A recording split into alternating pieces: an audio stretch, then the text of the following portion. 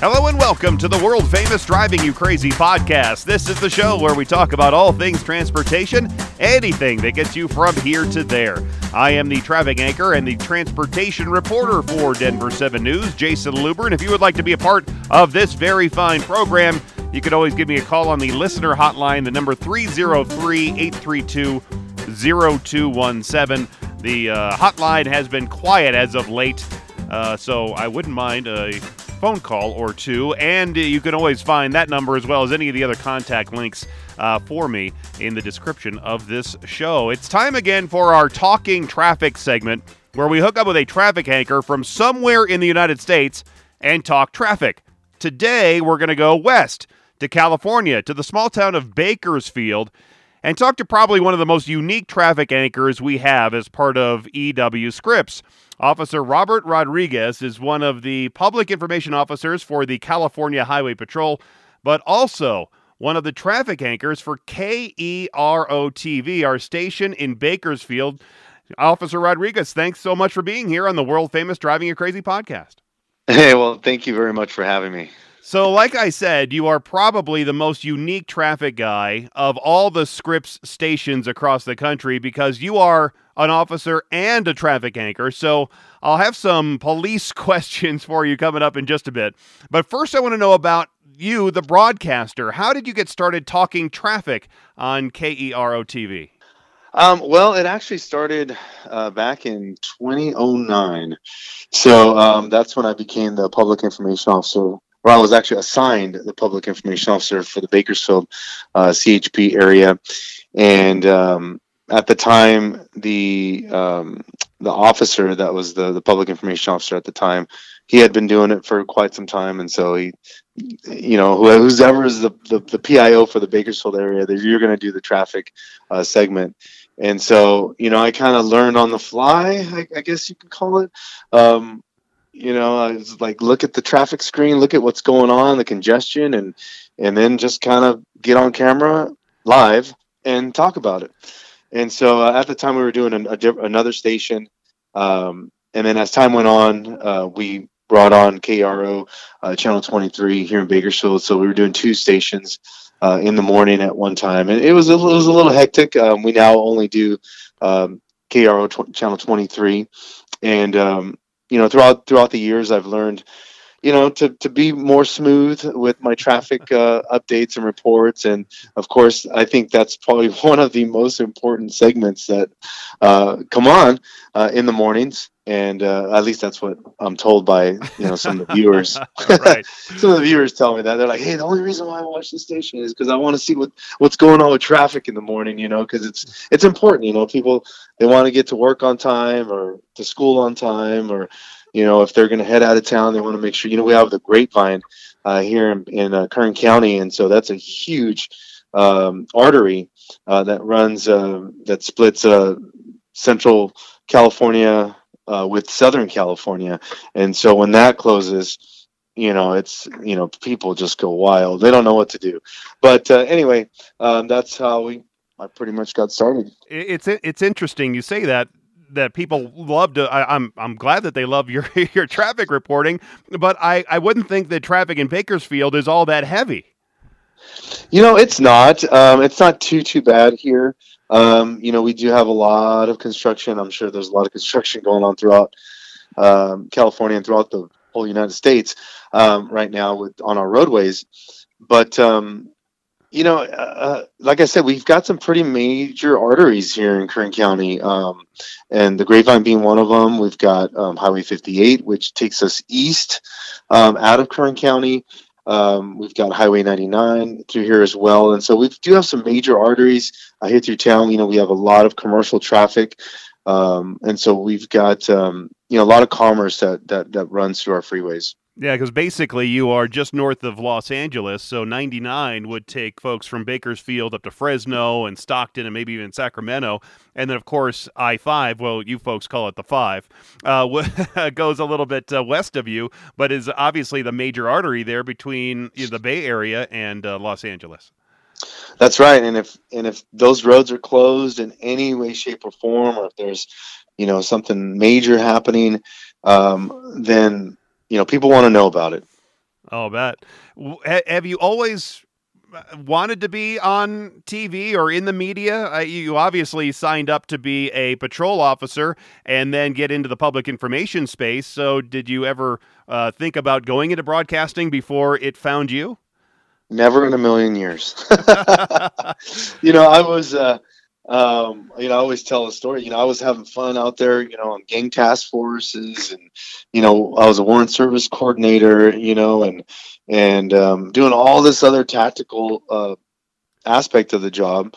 And when I think it was a couple times I'd helped the public information officer at the time. I'd helped him because I'm also a car seat technician, certified car seat technician, and so I helped him out a couple times at a couple of events, in his place, and I guess I made an impression on him that so much so that he told the captain at the time, and I left for vacation, and I came back, and he's like, "Hey, Officer Williams is retiring. You're going to be my next PIO, my next public." I'm like, "What? When did that happen?"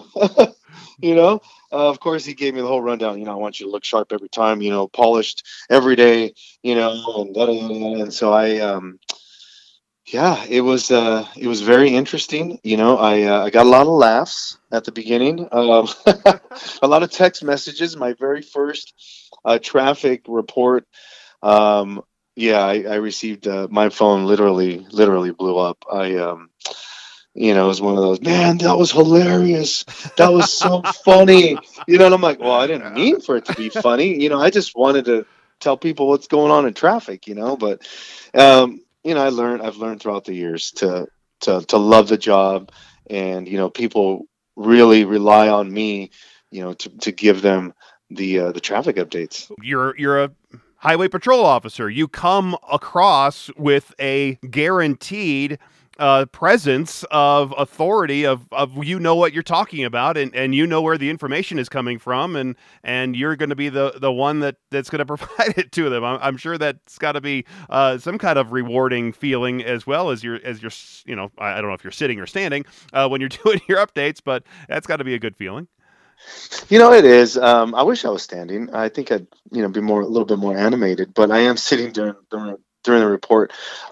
It is. It's a great feeling, knowing that, I have my uniform on, and I represent our incredible department, the California Highway Patrol, not just the Bakersfield area, but our entire department. And so knowing that, and that people actually, rely on the information that I present to them is a good feeling. Do you do reports for radio as well, right? Yes, I do. And would you like to do radio or TV, or do you don't care about either one? Or would you rather just ditch it all if you could, and just sit in your patrol car, or do public information stuff for the highway patrol?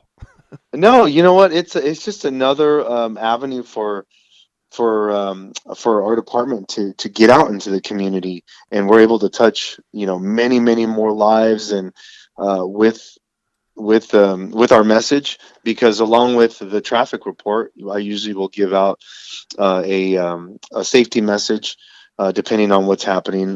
We have the Super Bowl coming up this weekend, and so tomorrow I'll definitely put out several messages for people to be safe during the weekend. So it allows us that opportunity to be out in the community as well. I'm speaking with California Highway Patrol Officer and traffic anchor for KERO TV in Bakersfield, Officer Robert Rodriguez. And we're talking about the traffic in Bakersfield as well as being a patrol officer. I'm imagining that there can't be any really huge trouble spots on a daily basis there in Bakersfield, but do you have some usual slowdown areas or usual areas where you see a bunch of crashes? Well, like I said, right now we've got a lot of construction here throughout Bakersfield, and so we will typically see a huge slowdown. We call it the slot, and it's the main on Highway 99 here to the heart of Bakersfield, and we'll usually see some pretty good slowdowns every day on the day, and some crashes. Some major, and unfortunately, we've seen a major increase in fatality crashes here locally, and so not necessarily attributed to the construction, but it's just it started. I think the upward trend started in 2020, and then it kind of went from 2020 to last year. We had 2020 we had 87 fatalities. Last year we had 89, and so this year we're not starting off too great either. And so we've whenever there is a fatality that happens, or a major injury crash, or something, or even a big rig. The other day we had a big rig that crashed on 99 here right in the heart of Bakersfield. And so on the northbound side, then traffic was backed up for miles and miles. And of course, I'm getting all these phone calls. Hey, what's going on the 99? But we've had instances like that, similar to that, and it's just one little thing, one little thing could really stall traffic for miles. Oh, exactly. And I think that maybe you agree or disagree that part of the issue with more fatalities is that during the pandemic, starting in 2020, when there was the shutdown, lighter traffic, people felt comfortable going faster on some of the roadways because there weren't as many people out there, and there weren't as many officers patrolling some of those areas that they could get going a little bit faster. And so whenever I talk about crashes, especially during bad weather, one of the problems is people get comfortable with the conditions, and then their speed comes up, and then the violence of those crashes becomes much more apparent. So do you think that speeding is one of the bigger problems related to the fatalities? Oh, most definitely. Our number one reason why people crash, or primary collision factor here in Kern County and in Bakersfield for the CHP is speed. And you're right. During the pandemic, man, we were getting speeds 100 plus, multiple times here on the 99. We've got a lot of open areas, a lot of county roads.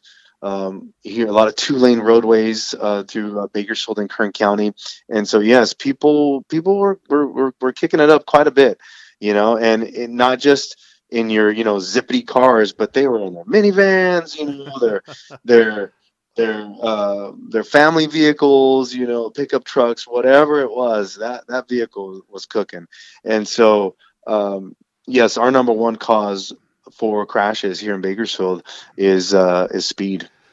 What do you think is worse, speeding or distracted driving?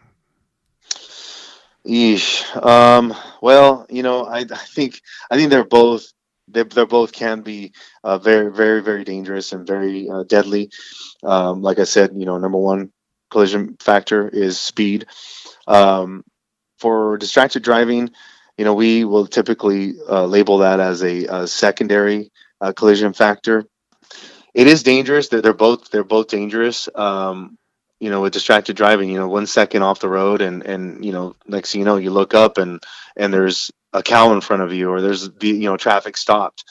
And now you're involved in a rear end crash, pretty major incident.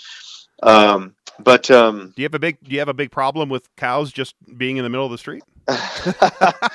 You know what, we do actually. There are some areas out here where there are cows. There are horses. The other day we had a horse crash, which luckily no one inside the vehicle was injured, but unfortunately the horse, because of his injuries, had to be put down. But we've got a lot of livestock out here as well, and so that's what I'm saying. With speed and with distractions, man, it is anytime you're out here on a county road.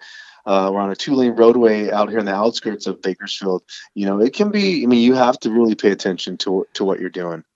Do you ever have a conflict or wish that you could go and help out in one of these crashes instead of reporting them on TV? Before I became the public information officer, I did work patrol for 11 years, and so I know what it takes to investigate these crashes, and all the work that, especially if it's a major injury or a fatality crash that's involved in it. There are times when I have to leave because of the nature of the crash. I have to leave my post here of reporting traffic, and I have to respond out to the scene to handle the media there at the scene, depending on the incident. And so while I'm there, of course, I'm helping out in any way, shape, or form that I can, whether it's, blocking traffic or assisting with statements. that would be a conflict for you, right? Because you're getting a report of a really serious crash at somewhere in the middle of town, and then you're stuck there at the station going, well, here is the crash, and I can see what's happening, and I'm getting reports from the other troopers or other patrol officers who are telling me what's going on, and you probably have that inner feeling that I need to be out there, I need to leave right now and get out there. Well, sometimes I do, and like I said, sometimes I have to go out there. Only, I'm the sergeant will call me out. Hey, can you come out here and handle the media? But while I'm there, again, I'm helping out in any way that I can.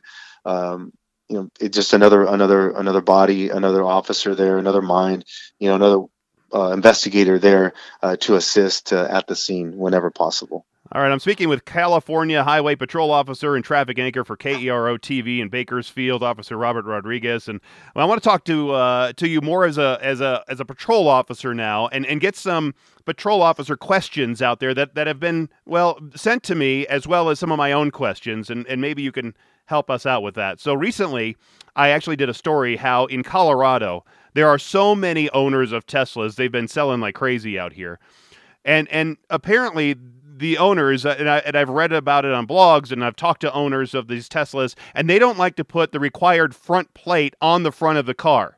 I know front plates are also required there in California. Are you seeing that problem too? And if you saw a driver without the front plates, are you more likely to ignore it or pull them over? Well, you are here in the state of California. You are required to install your front plate. Yes, we do get a lot of people that whether it's a Tesla or whether it's a Camaro or a Corvette, whatever other vehicle that looks. Oh, I think it looks so cool without the front plate, right? And the front plate just kind of is a downer. But it is California state law that they have to install that plate. I know some people will be like, oh, but I just it's just a front plate. Yeah, but it gives me probable cause to initiate a traffic stop on that vehicle. And so sometimes, just depending, I'm just saying, you stop somebody for, let's say, speed or typically speed, they don't have a front plate, just depending, we may decide to, give them a citation for front plate. And sometimes what happens is that individual will be like, no, just run me for speed, let me go on that front plate because I don't want to put a front plate on the car, and then so, sometimes that happens as well. So, and the individual will have to come in here and get signed off after they've installed that front plate. But, that is a citation. It is a correctable citation. But, that's just something that some of these owners do not like to do. Yeah, we also have a problem with a lot of folks driving on either expired tags or expired temp tags. Is that a problem there in California too? Because typically, if you're not registering your vehicle, you also aren't carrying the required insurance on the car.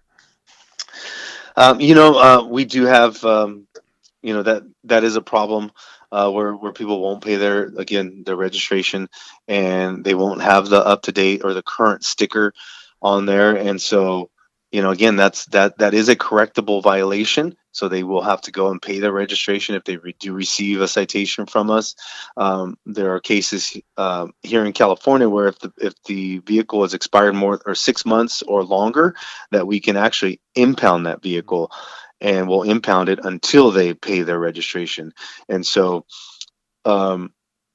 insurance, you have to have insurance on your car here to drive. And so with paying your registration, they'll usually ask for the insurance information as well.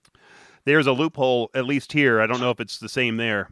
But let's say I had my car towed because it didn't have the proper registration. It was, late, let's say late for 5 or 6 or 8 or 12 months, whatever.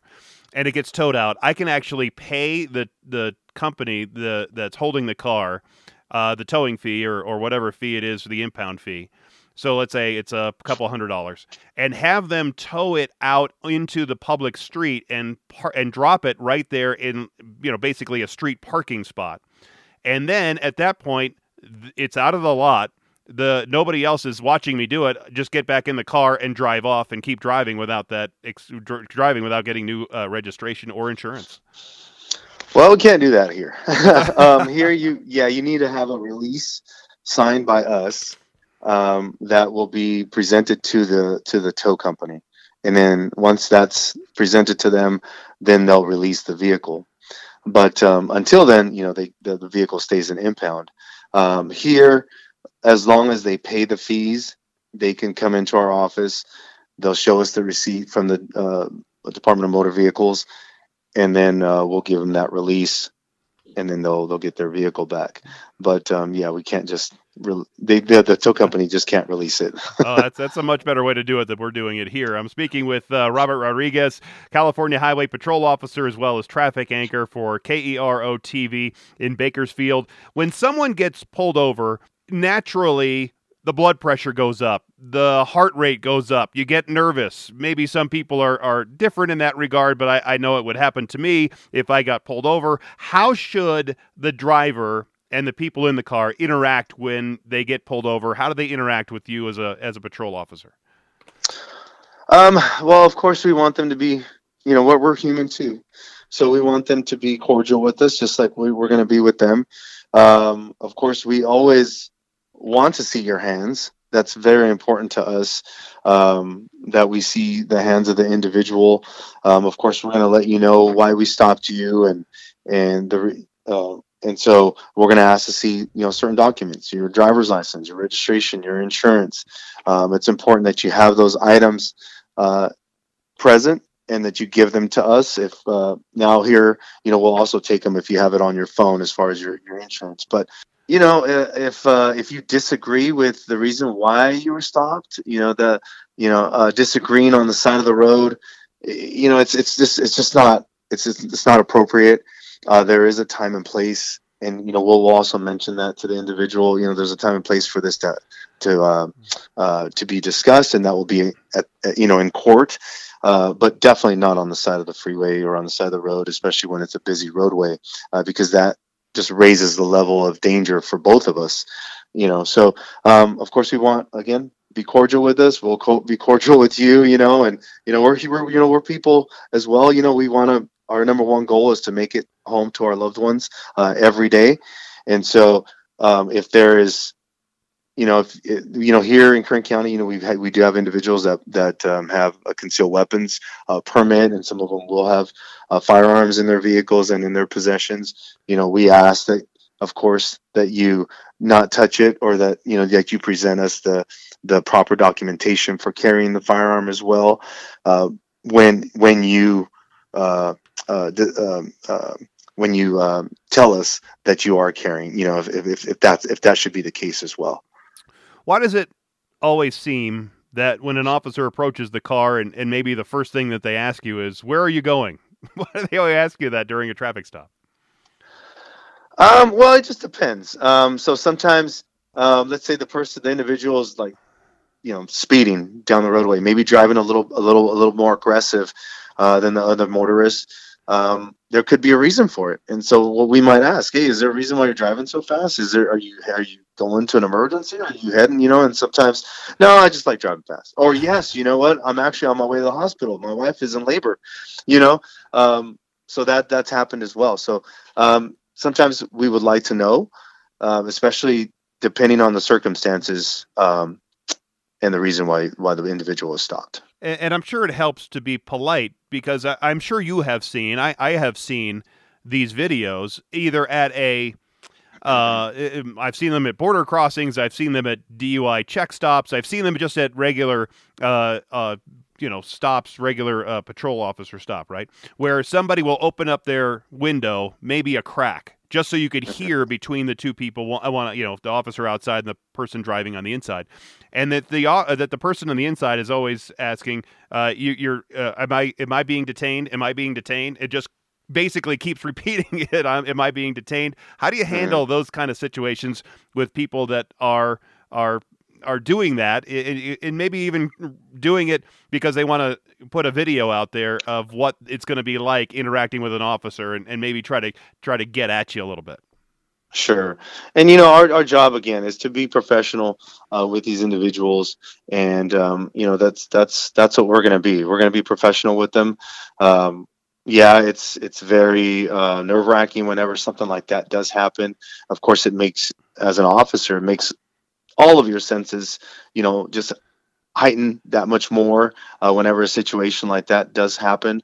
We'll usually call for our supervisor to arrive on scene as well, because we want this interaction. We want to conduct our business. We have work that we have to do as well. And once we conduct our business and we're finished with our business, then the individual will usually be free to go. Now, if this individual, continues and is refusing to present us any type of information, which that happens, we're there comes a time when we will have to, open the door and then we'll have to take the individual into custody in order to present him in front of a magistrate, because we need to find out who this individual is as well. So sometimes it's just, it's always better just to, what, here's my driver's license, here's my information. If you don't want to talk to us in any way, shape, or form, you don't want to answer a question, that's fine. Just give us your information. We'll take care of our business, our side of the business that has to be done. We'll give you the information, your information back, sign the citation or whatever it is that whatever business we have, and then you're free to go. So basically, it helps to be polite and have a good attitude, because I would imagine that you as an officer probably have a fair amount of discretion on how that interaction goes, whether you decide if it's going well that maybe you're just going to give a warning, or if it's not, then you're just going to go ahead and give them everything that you can. Well, we can only give them so much, as far as, if they've violated the speed law. Of course, we're going to write you a citation for speeding or what have you. But it's always, in their best interest to be polite. Like I said, we're human as well. There are cases where the officer, maybe he or she is on their way to a call, and then perhaps, they just want to talk to you just to say, hey, can you please slow it down, sir or ma'am, or hey, that was an unsafe lane change you just did back there, can you please pay more attention to your driving, and that sort of thing. But sometimes individuals, unfortunately, they'll kind of raise up the stakes with some of the conversation that they present us. And so, we don't write attitude tickets, but it's always helpful if the individual is polite. But you're human. You probably, I mean, wouldn't mind writing an attitude ticket occasionally. Well, we're not gonna go down that road and say, oh, you have a bad attitude, I'm gonna write you a ticket, But usually the officers, he or she has already made up their mind if that individual is going to get a citation prior to even walking up to the car. And so, but there have been cases where the individual has, depending on what their story is, because there's people that, you talk to them and, man, they're a funny story, you're like, wow, you know what, man, you just made my day. I'm gonna let you off with a verbal warning, and you have a great day and just be safe out there, and send them on their way. And I'm sure those people will obviously appreciate it. I'm speaking with Officer Robert Rodriguez, Highway Patrol from California, as well as a traffic anchor for KERO TV in Bakersfield. Take us through what it's like for you as you pull over somebody who might be suspected of driving under the influence, because that has to have its own set of challenges as well, because you're dealing with somebody who might have been drinking or been on drugs, and so the person is obviously in a certain state of mind, and it's got to be a little bit dangerous, or maybe it's not, from your perspective. Take me through that process, what it's like when you pull somebody over for suspected DUI. Sure. So whenever we suspect that someone is driving out of the norm, maybe they're weaving in and out of traffic, maybe they're slowing, stopping, whatever it is, we initiate a stop on this individual. We're going to make contact with them, and we're going to identify any symptoms that, whether it's the odor of alcohol, or if it's, the red watery eyes, we're going to identify those symptoms on that individual. have that individual, depending on what area we're at, we're going to have them exit their vehicle. We'll ask them certain questions, medical questions as well, because we also want to rule out any kind of a medical a problem that this individual may have, and then we'll go ahead into our DUI investigation, and so that'll include um, field sobriety tests there on the side of the road, or if we're in a parking lot, and then based on the totality of the circumstances, then we'll determine whether, in our opinion, that individual is under the influence of alcohol and continuing to drive a motor vehicle would be unsafe, not only for the individual driving, but also for the motoring public. And so we'll take that individual off the roadway. So whether it's alcohol or drugs, that's again, that's based on whatever signs and symptoms that the officer notices upon contact. I've always heard, though, at least from lawyers, that you shouldn't, if you do get pulled over for a suspected DUI, ever submit to the field sobriety test, because at that point, the officer has basically already made up their mind and is just trying to collect more evidence to use in court against the person. Well, I mean, we will have them do field sobriety tests. We'll instruct them, and then we'll first give them instructions on how to conduct them. If there have been cases where the person just flat out refuses to do them, which is fine. Here in the state of California, after you're placed under arrest, then you have to submit to a chemical test, and so we'll give you a breath test or a blood test, and it's the choice of the arrestee, and they have to submit to one of those. If they've refused to submit to a chemical test, just depending on the severity of the case. So here in the state of California, if you refuse to submit to a chemical test, your license will automatically be suspended for at least a year. Okay, yeah, because I think that's the same thing in Colorado. I think it's the same in most states where you would get your license suspended for a certain time, but maybe that's a better option for some folks than trying to submit to the chemical test, because they might know that they're guilty, or at least don't want to find out if they are. Right, and then so the other avenue I was going to go down is depending on the type of case. So let's say this individual is involved in a crash, and now they're refusing. So that's an avenue we'll have to take, where we go to we'll request a warrant be issued for the person's blood, and so we'll do what's called a forced blood draw on that individual, and so we'll take your blood from you, and then submit that as evidence. Yeah, there's really no point in asking you how a person who's been pulled over for a DUI handle the situation, because if they don't really care about getting behind the wheel when they've been drinking, or if they've been using drugs, then they really don't care about what the interaction is going to be like with you. And sometimes that's the case. Sometimes these individuals, they've been arrested, multiple times, and it's really sad, to see. And they clearly, have a problem, a drinking problem or a drug problem. And so this individual should not be driving a car, because, again, we've seen so many tragedies. I've seen so many tragedies on the roadways where people have been severely injured or killed, especially when there's multiple offenders. I'm going to shift gears a little bit and ask you this question.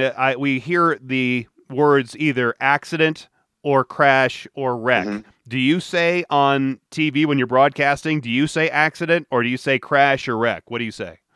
I say crash. Okay. So are you under the same impression that I am, that it's not an accident until you know intent? No, a crash could be a crash is preventable. An accident is not preventable. So an accident, here we have a roadway. It's a 2-lane roadway, and it's a canyon. And we call it it's Highway 178 to the Kern River Canyon, and so it's a pretty narrow roadway, and so we have a lot of boulders that fall onto the roadway, because the mountainside goes up, and then we have this sign at the entrance of the canyon where it shows. It's kind of crazy, but it shows like a little cow falling off the side of the mountainside, right? And so the way I explain it is, so you're driving down the road, and and next thing you know, a cow is falling from the sky, right? And it hits your car. Okay, so that would be considered an accident because it was completely out of your control. There was nothing you could do. The cow just, fell on the hood of your car, and luckily you weren't hurt. But man, destroyed your car, and that would be considered an accident. Okay. Yeah, because I've had that discussion with folks because we around here during the snowy times and when you have bad weather, that the departments, whether the sheriff's department, police departments, get overwhelmed with calls, they go on what we call accident alert. So that gets you to report the crash or report the incident in 24 hours. You go online, you report it that way. But I'm still trying to get them to switch to a crash alert or something else because accident alert really, as we've been talking about, you have, it's either intent or, like you say, it's a cow falling from the sky, and it truly is an accident. You just never know. And I think the city of Denver just this year started now transitioning from accident alert over to crash alert. Yes, and so even like in our crash reports, it's all crash, and that's the verbiage that we use. So I was talking about young semi drivers. There's a truck driver shortage around the United States, and there's a lot of folks that want to make laws around in certain states. Colorado's one of them now, that have dropped the age to drive a semi truck to about 18. But starting here this month, we've had now some new federally mandated entry-level driver training requirements to get a CDL. What do you think about drivers, young drivers, 18 to 21 or 18 to 25, these young drivers who are now behind the wheel of these semi-trucks and not really experienced enough, maybe in some instances, to drive these trucks? Ooh, lately, actually, my last two citations that I issued were to commercial vehicles and or commercial drivers, and both of them were 21 years old. So, and both had just started driving. Both had a couple months on the job. They're both, the reason for the stop was they were out of lane. Here they have to be in the right two lanes or in the right lane, depending on how many lanes of traffic there are, and then they have to drive at 55 miles an hour because if they're towing another vehicle, and so, or I'm sorry, if they're in tow or a combination of vehicles, and so they're both in the fast lane, and they're both driving in excess of the 55 miles an hour, and so that's the reason why I stopped both of them. And I think it just depends on the maturity of the driver too, and their experience.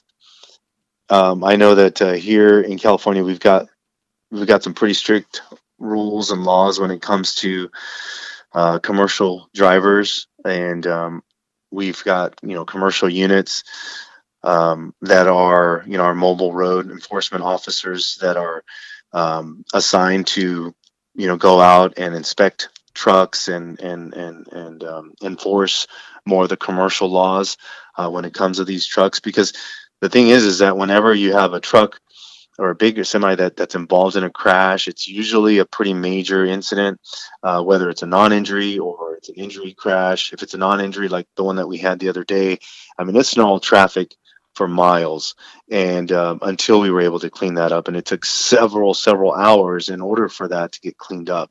And so I'm not sure that these, when someone doesn't have the experience to drive a truck, I don't know that they understand the severity and the responsibility that comes with driving a vehicle that's that big and that's heavy, because of what could happen.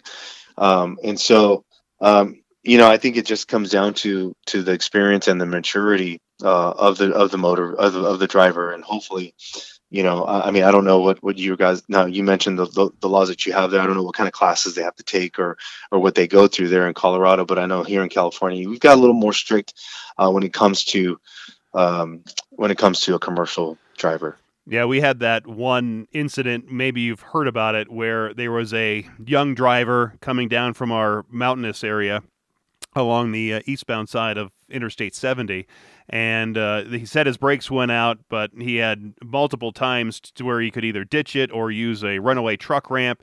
Didn't, plowed into a whole bunch of people, killed them, and he was sentenced actually to 110 years. That sentence was then changed by the governor to just 10 years.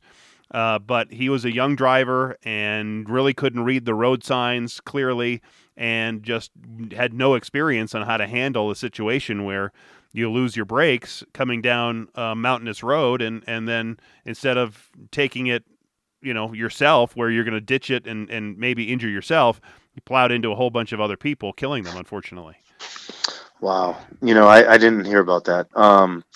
But like I said, pretty tragic. And so that's why it's imperative that these commercial drivers understand, the ramifications and the, what could happen if you're not paying attention to your driving, if you haven't done the pre-check, the pre-trip check, making sure that your vehicle is in proper working order mechanically, and that the motor's functioning properly as well, and that your load is secure. I mean, there's a lot that's involved in that pre-trip check, and so these commercial drivers, they have to understand that, and they have to again know the importance of and the responsibility of driving a commercial vehicle safely.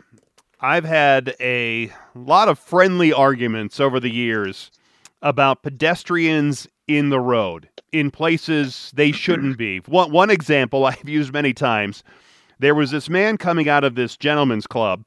It was very early one morning, I guess late the night, and early one morning, around 4 a.m., and he parked at the golf course across from the gentleman's club, and he wanted to get to his car. Well, instead of walking down to the signalized crosswalk about 50 yards down the road where he could cross safely, he walked across the road right there in the middle, away from where the crosswalk was and the stoplight. And it was a pretty large man, and it matters because there was somebody who was in his just regular work truck, pickup truck, going to work early in the morning, and he didn't see that or expect to see this pedestrian in the middle of the road, hits this guy, it crashes. I mean, the whole front of his truck was smashed. The man was actually in pretty decent shape, bruised up and banged up, but really not injured all that badly. Thankfully, not too seriously. But the man in the pickup had wrecked truck. He was faced with a prospect of having to get his truck repaired, replaced, losing work for that day and probably many days, if not for weeks, and was shaken up, obviously, after running into a man walking across the street. But my anti-car friends argue that there is no situation, even in that one, where a pedestrian is ever at fault. In every situation, they say it's the fault of the driver or in the way the infrastructure is designed, that the road was too wide, the speed limit was too high, or there are cars on the road in the first place when there shouldn't be cars on the road. It should only be for people on bikes and people walking around, or buses or trains or whatever. But in the eyes of the law, what would be the liability of pedestrians like that and the safety for pedestrians like that? Yeah, that's a huge issue that we have here in Bakersfield and Kern County is pedestrians safety. And so, first of all, of course, pedestrians and motorists, they both share a responsibility, and that's to ensure the safety of one another. And so, of course, as a motorist, you want to be vigilant, whenever you are traveling, especially in neighborhoods where that there are an increased amount of pedestrians. And then, of course, as you're a pedestrian, you want to ensure that you're using the crosswalks, that you're not crossing in between cars, and that if you're going to walk at night, that you're wearing your reflective clothing. But we have here in Bakersfield, we've had a lot or several pedestrian fatalities where they're crossing the freeway. And so as a motorist, you don't expect to see that pedestrian out there on the freeway, because it's a freeway. You're traveling at speeds, 60 to 75 miles an hour on the freeway. And so, yes, whenever the pedestrian is crossing outside of the crosswalk and, they're running out, in traffic, or they're walking out in traffic and they get hit, the law says that the pedestrian has to be in a crosswalk, whether it's marked or it's an unmarked crosswalk. Not in between, like I said, cars or crossing the freeway. And so in a situation like that, we have to place the pedestrian at fault in that situation. Why are these people crossing the freeway? Aren't there better spots to do that, or what's on one side that they have to get to the other side? Well, we have a good amount of homeless population, unfortunately, here and so we do have a team that goes out and will assist Caltrans or with cleaning up, some of these encampments that are on the freeway or in between the fence line to fence line on the freeway. And so sometimes these individuals they want to cross, they want to get to their encampment, or they want to go visit somebody. And so rather than taking, the proper route, city, streets, sidewalks, they'll just cross the freeway. And so unfortunately, we've had our fair share of pedestrian fatalities out here. It's got to be similar, though, with bikes, too, because I hear a lot of people complaining about bikes in the road outside of bike lanes who are riding between cars and are running red lights and don't really follow the rules of the road.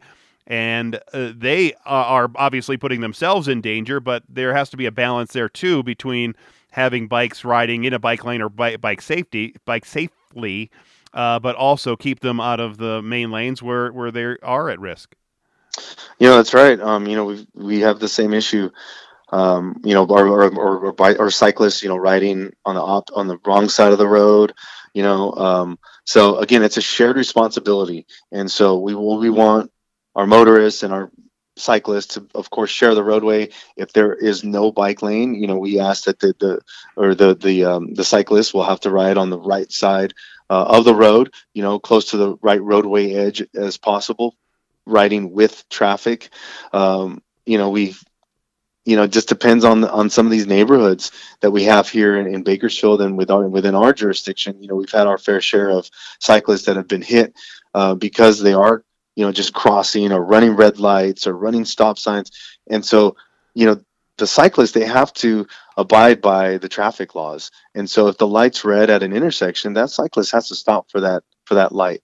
If there's a stop sign, they have to stop for that posted stop sign. There's hand signals as well that cyclists need to use as well. If they're going to make if they're going to turn or if they're going to stop and that sort of thing. And of course, that'll all help out, with sharing the road. And so we're hoping that, the motorists and the cyclists will, see each other while this is going on. But again, that is an issue that we have here as well. And do you have an issue with those little two-wheel scooters, those electric deals that are in some cities? Not so much here. There's, believe it or not, we've got certain neighborhoods that will have golf carts parties. Right. And so golf carts, they'll go out in their golf carts and, ride around neighborhoods, and they'll drink and ride and stuff. And they'll have their little water gun fights. And, it's all fun and games until somebody gets hurt.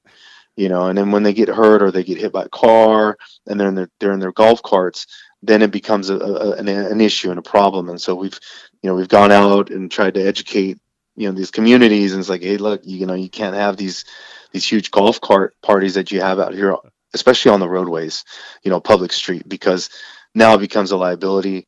Not only that, but it's a dangerous situation for, because there's like several kids that are in these things. And so, they all pile up and then they ride and then they mess around. And then unfortunately, several of them have gotten hurt. Sounds like that retirement city there in Florida, north of Orlando, called the Villages, where all the old folks are driving around in golf carts all day.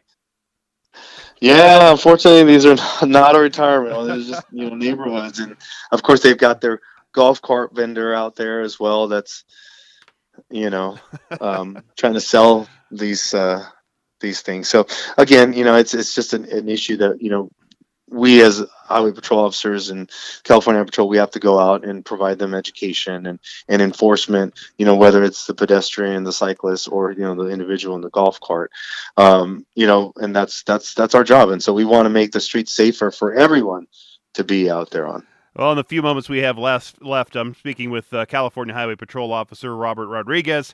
He's also traffic anchor for KERO TV in Bakersfield. How long do you want to keep doing traffic on TV? Well, this will probably be my last year doing Really? the traffic report. Yeah, it will be. I will be promoting to sergeant. Hopefully this year. Well, I know it's going to happen this year. And so my time is limited. I've been doing it since 2009, and so it's been an amazing experience. It's just being a public information officer, and getting to know the various community leaders and members, and we've got several communities here in Kern County that I've had the privilege of going out and speaking to, and it's just been. It's been incredible. Oh, you can't be a sergeant and also report the traffic at the same time. I mean, you're a big wig. I mean, you would think that they would want a bigger wig there up on the TV. I wish that were the case. But unfortunately, it's they'll have to bring in another officer in here. So there's probably people that are already scrambling for your job and probably waiting for your corpse not even to be dead yet, and then and take over. I think so. But I tell them, it's not all about being on camera and on the radio. I mean, that is a huge part, but there's just a lot of responsibility, and it's a pretty busy gig as well. Oh my goodness. Well, congratulations on your promotion. I'm glad about that. I'm sad that you're going to be leaving the Scripps family there in Bakersfield, but I hope that the next person who's going to be the traffic anchor and public information officer will do a bang up job. I hope so too. I've put a lot of work and effort into coming into people's homes every morning. It's crazy. You're gonna miss it. Hey, I wake up to you every morning. And that's always an awkward conversation whenever a woman says that to you and your wife is next to you. Happens because that happens to me, where you have a woman go, "I wake up with your husband every morning." Yes, that's happened many times. She's a good sport. She's a really good sport, actually. There's times when we're at Costco, or at the store, wherever, out in public, and they're like, "Oh, Officer Rodriguez, oh my gosh, hey, can I take a picture with you?" I'm like, sure, So it's really a good time. Yeah, it's similar thing happened to me one time. I was walking into a Walmart with my wife, and there was this greeter there, and she's probably in her 20s, and looked like an alternative lifestyle. And she goes, "Didn't I see you at that party this weekend? And I know you were there." And I go, "No, I don't think it was me, but you might recognize me from TV." Yeah, it's always a good one. Where do I know you from? Yeah. I know I've seen you. Right. Exactly. Well, best of luck to you in your future endeavors. Be safe out there, and I appreciate all your time and all the insight. And it's been a blast for me chatting with you here. Right on, Jason. Thank you very much, sir. Well, there he goes. Who will replace him? No one knows. Well, somebody knows, but that's still up in the air, I guess. Maybe next year.